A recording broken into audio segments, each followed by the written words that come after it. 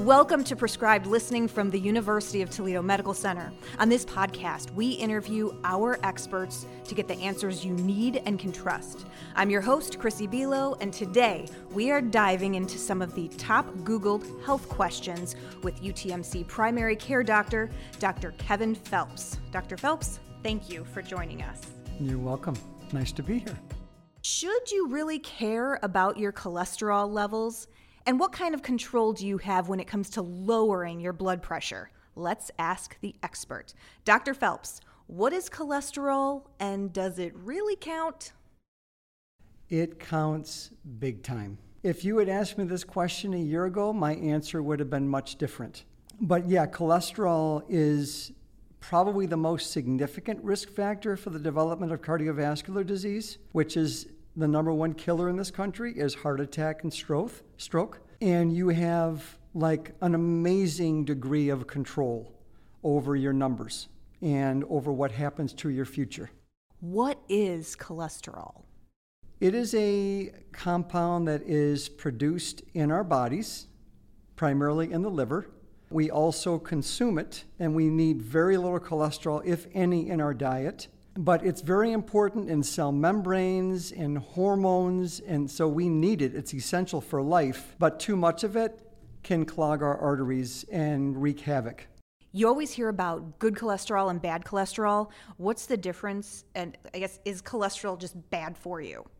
So there's good cholesterol. Some people refer to it as LDL, low-density lipoprotein, and that's the type of cholesterol that's smaller particles that can go into the artery wall and create inflammation and then laying down of fatty streaks and ultimately plaque. And then the HDL, or high-density lipoprotein, are bigger particles. They're scavengers. They're going to go around and basically gobble up all of the bad cholesterol in arteries, take it back to the liver for reprocessing, and it's that balance of good and bad. Hopefully you have a lot more good than bad in your bloodstream to prevent atherosclerosis. When someone goes to their primary care doctor for a checkup, what are you looking for when it comes to cholesterol? So it depends on their age. In terms of when we start screening for cholesterol, we're going to take a good history. What is their family history like? What is their health history like? If they've got other medical problems that would, make it more of a high-risk condition where we'd be thinking more about screening and monitoring their cholesterol levels. So it's individualized, and it really significantly depends on their family history. So we'll even screen kids if they've got a significant family history of coronary artery disease and high cholesterol. So if my mom or dad has it, is it pretty much a guarantee I'll have an issue? It's not a guarantee, but it's likely. How can you tell if someone has high or low cholesterol? Is that something you can feel? Like, is there a physical symptom? No. So that's something we need to do a blood test on, typically a fasting cholesterol panel, to screen best for cholesterol issues. What should someone be concerned about if you have high or low cholesterol? Like, at what point do you need more or less, or when does it lead to a heart attack or stroke? Yeah, so I think most of us nowadays are using risk calculators, which you're going to put in things like age, gender, blood pressure, good cholesterol, bad cholesterol, those types of things, and that puts out a number. It's a 10-year risk of having a cardiovascular event in the next 10 years. And that risk stratifies patients and helps you decide on therapy, whether it's lifestyle, whether we're talking about medications, but it's always going to start with lifestyle change. Is this calculator something that has to be done in a doctor's office, or are people Googling it and putting it in? I've never been asked that question. I think most of the time it's going to be done by your doctor. I'm crunching these numbers right in front of the patient when they come in the office because I've got their numbers in front of me, whether current blood pressure and their lipid panel numbers or cholesterol panel numbers. And oftentimes I'll email a copy of that report to them. What's a range you want to be in? Lower the better. Your LDL should be as low as possible. And you are looking at that ratio of good over bad. Even though the bad may not be terrible, if your good is low, that ratio of bad over good can still be significant. Okay. Is there a number to it? Like, don't go over this? So the old number was a total cholesterol of 200. But again, that has been a moving target over the years. If you don't have diabetes or coronary artery disease risks, then an LDL of less than 130. If you've got diabetes, you want it less than 70. So it really depends on, your health. How old do we need to be to start checking our cholesterol? Again, that depends on family history. If you're healthy and no comorbid illnesses, and insurance factors in on this too. That's changed significantly over the last few years. A lot of insurance companies are not paying for screening cholesterol panels. It used to be those types of things we could easily get covered. Now it falls on the patients about whether they want to have a screening cholesterol panel or not. But if they've got risk factors or they've got a history of an elevated cholesterol, typically we're starting screening 35. 35. Age 35. So it's not something unless you're under 35, it's not going to be something they check at your annual appointment? Typically not. Okay.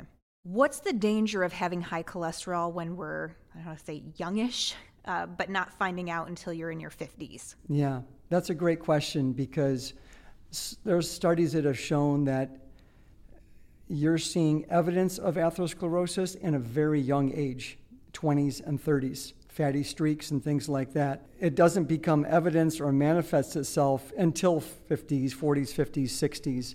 But all of that is happening at a much early age. And so I guess, why is it not being screened? It's blood work, right? Right. Why is this not being recommended? What changed? It is something in the healthcare world of cholesterol is not the bigger issue. It would be other things? It's the country and the world that we live in right now. Is it okay if I talk a little bit about blue zones? So I think that really puts this into context because those are areas of the world where you pretty much do not see things like hardening of the arteries, heart disease, cancer, obesity, diabetes. And they don't see them in those areas of the world. And there are things like Central Africa, Okinawa, Japan, even Loma Linda, California, places like that, where they eat mostly plants. They're very active physically. They take time to de-stress. They're very community-oriented, oftentimes with a spiritual or religious theme. They push themselves away from the table when they're about 80% full.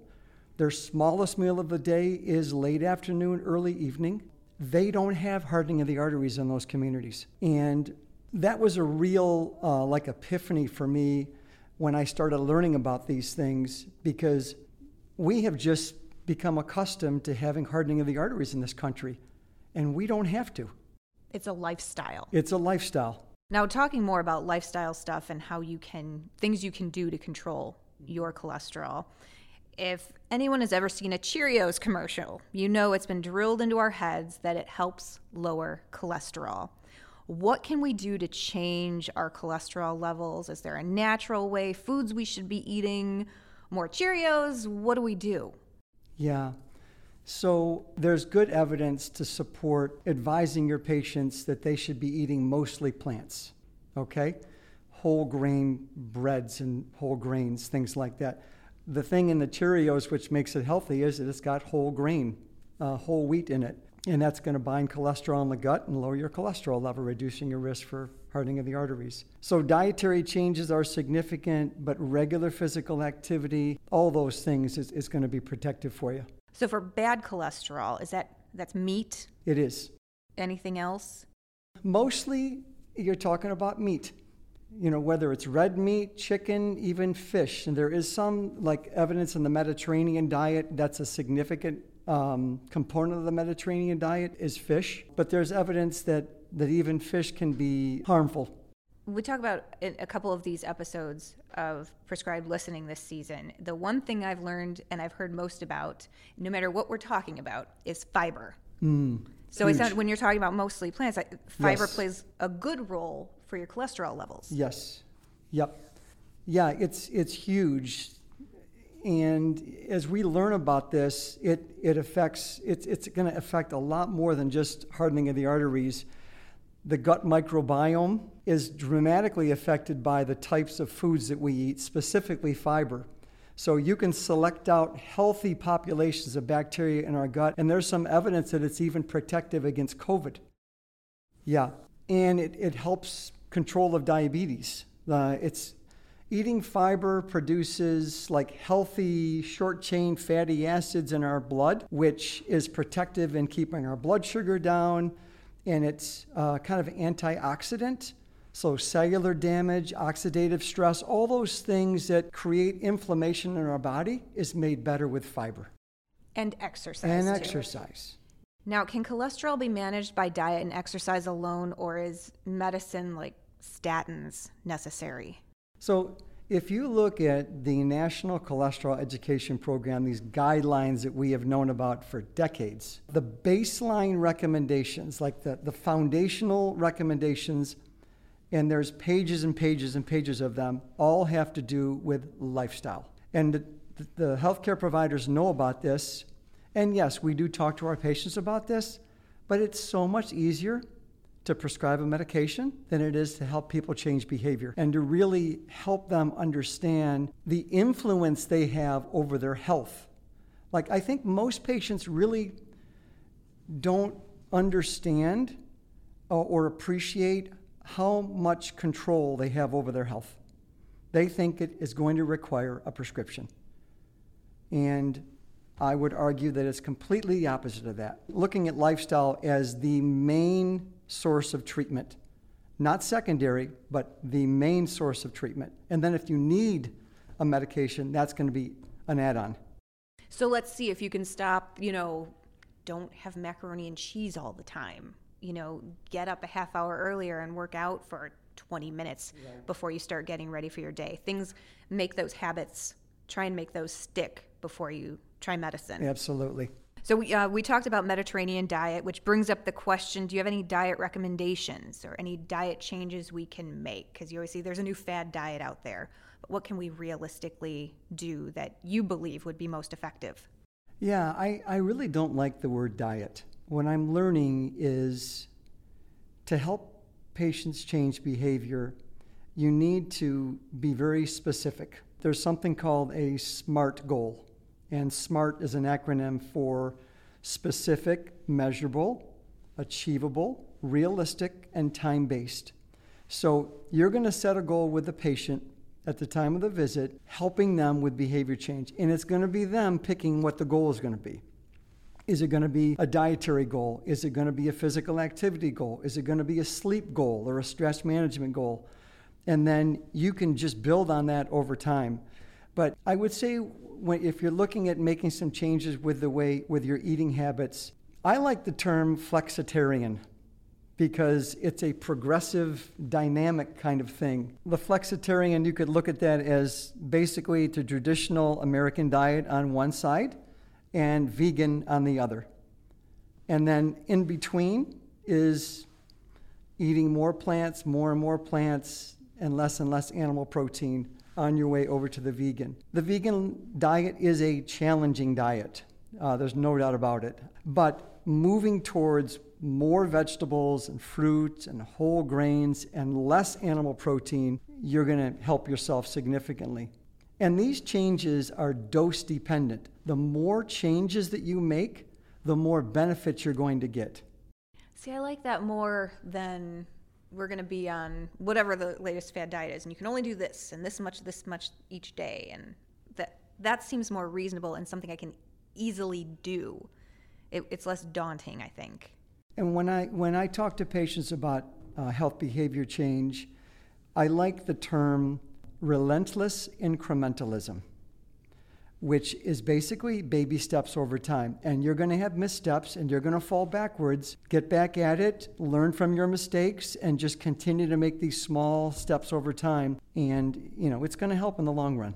Switching gears, let's talk about blood pressure. But before we get to the top Googled question, just as a baseline, what is blood pressure?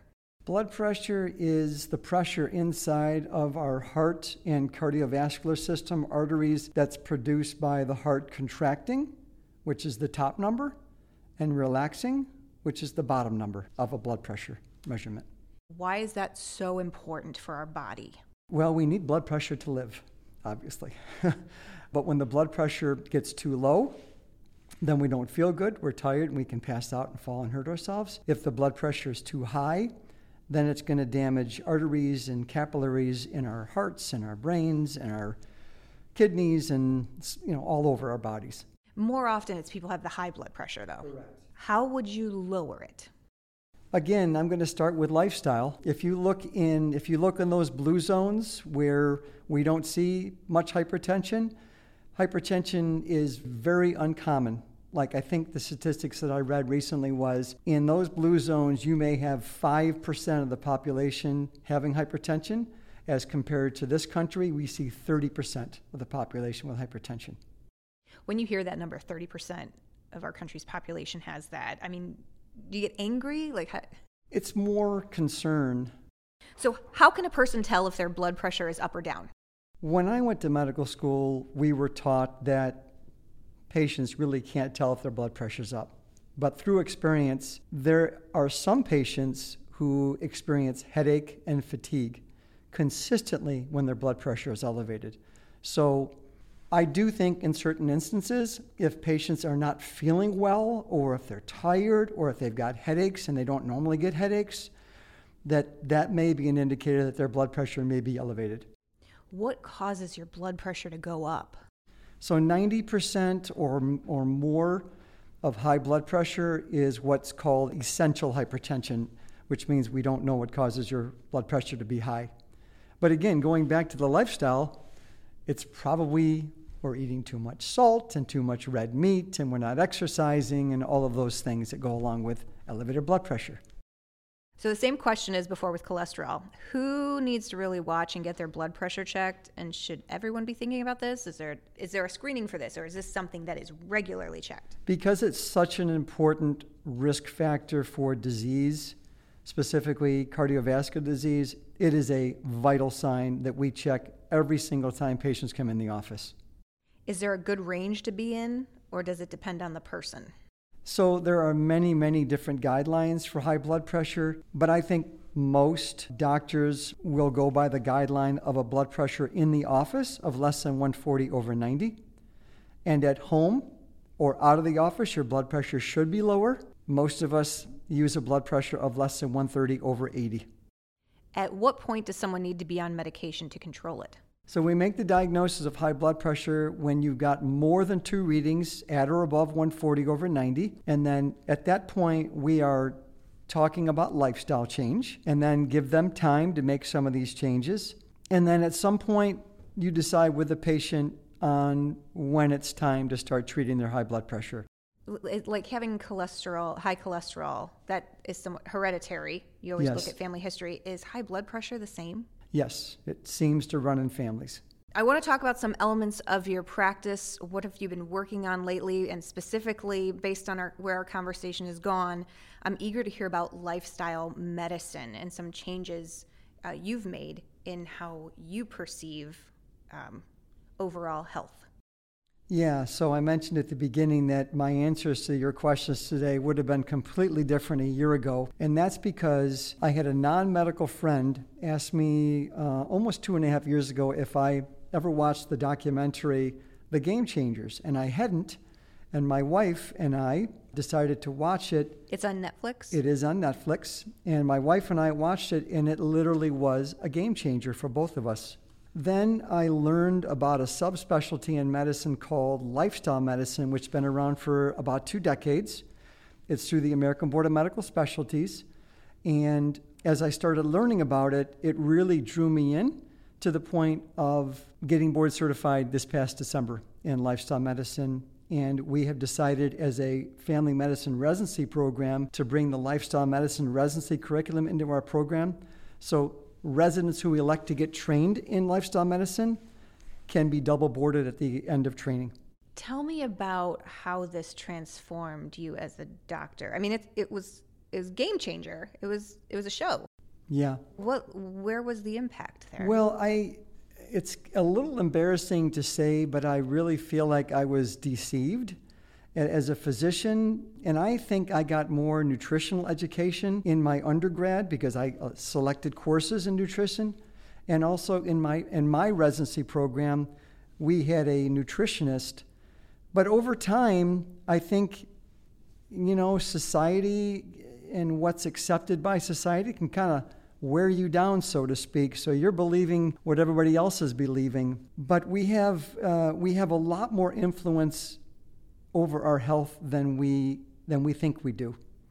And the pillars of lifestyle medicine include whole food, plant-based eating, regular physical activity, restorative sleep, stress management, avoidance of toxic substances, specifically alcohol, tobacco, and positive social connections. And when I talk about these pillars with patients, they light up and they immediately will identify a couple of them that they don't do well on. Are there times where you make these recommendations and they walk away and you're like, they did not hear me? Eventually they're going to want some medicine to go with this. Yeah, that's a great question. I had a patient yesterday afternoon, my first patient in the afternoon, who I had seen 3 months ago, and I may have seen her a half a dozen times, and I really didn't feel like I made that much impact on my last visit with her. But I had on my note that I did talk to her about the Game Changers documentary, because that's something I've been doing with most of my patients. When I entered the room, she immediately said, I watched the Game Changers documentary, and I am now vegan. And I looked at the vital signs, and she's lost 30 pounds. And she was on fire. She was so excited. She was telling her friends about it who were watching the Game Changers documentary. She hasn't influenced her son and daughter and her husband yet, but she is fully on board with these changes. That's incredible. It's just going vegan. Yes. That's incredible. It's hard to do. You mentioned it's really hard to do, but the results are 3 months. Yes. That's fast. 30 pounds? And this lady actually had prediabetes. Her A1C was 6.3%. And she said, I'd like another 3 months to continue on this journey. And then when I see her again in 3 months from now, we're going to recheck an A1C at the point of care. I am certain it's going to be normal when I see her. What is one thing you want to tell your patients? If you could tell all of them one thing. Well, the thing that comes to mind, which I've already said a couple of times, is that we have a lot more control over our health than we think we do. I think some people are resigned to their family history. They've got a family history of heart disease or diabetes or high blood pressure or cancer, and they think that that's just their lot in life. That's what's going to happen to them. There's an emerging field called epigenetics. You've heard of genes and the DNA and things like that. But epigenetics is the study of non-DNA sequence components that influence genetic expression. So think of it as like switches or modulators on these genes that influence whether or not that gene is expressed or not. So whether it's the cancer gene or the diabetes gene or the heart disease gene, if you don't take good care of yourself and you're not eating well and you're not managing your stress well and you're not active physically and you're not sleeping well, or you're smoking and you're doing things like that, the likelihood of you turning on those bad genes is much higher than if you were taking good care of yourself and paying attention to those. So you do have control. You do. You have a lot more control than you think you do. What's the most common question you get from your patients, and what's your answer? Most patients don't bring this up to me. This is a new concept, believe it or not, because we live in a society where we just think that we got to take pharmacological medications. And I learned in residency, my faculty taught me an external locus of control, meaning things are influencing me and that's just the way it's going to be, rather than an internal locus of control, like I can influence what happens to me. And you want to really help patients understand that they have a significant internal locus of control, that they don't need outside things to take care of them, that they can take care of themselves with help and guidance and advice. So, for someone who is listening right now, how can they schedule an appointment with you? They can call our office at 419-383-5555. I've got many partners who take good holistic care of patients. Patient-centered care. We give advice. You guys make decisions. You as the doctor, you're not in control. We are. It's always flipped around. I always look at a doctor and it's like, you're going to help me. You're going to help me figure this out. But it's really in my hands. Right. We like to look at it as a therapeutic alliance but the patient is in the center, and we are your advisor and your colleague, and whatever we can do to help you with all of those domains of lifestyle, whether it's what you're eating, how you're managing your stress, how we can help you become more physically active. And we've really evolved into team-based care. So in my practice 5 years ago, for many years, I thought I was a doctor practicing on an island. Now we have embedded behavioral health. At the point of care, we've got doctors of pharmacy in our practice that are helping our patients every single day. We've got RN care managers in our practice who take care of our patients who need the most help and touches in between visits. So we have a lot of resources in our practice that can really take good care of patients. Well, thank you, Dr. Phelps. That's all for this episode of Prescribed Listening from the University of Toledo Medical Center. Thank you for listening, and if you like this episode, subscribe to hear more on your favorite podcast platform.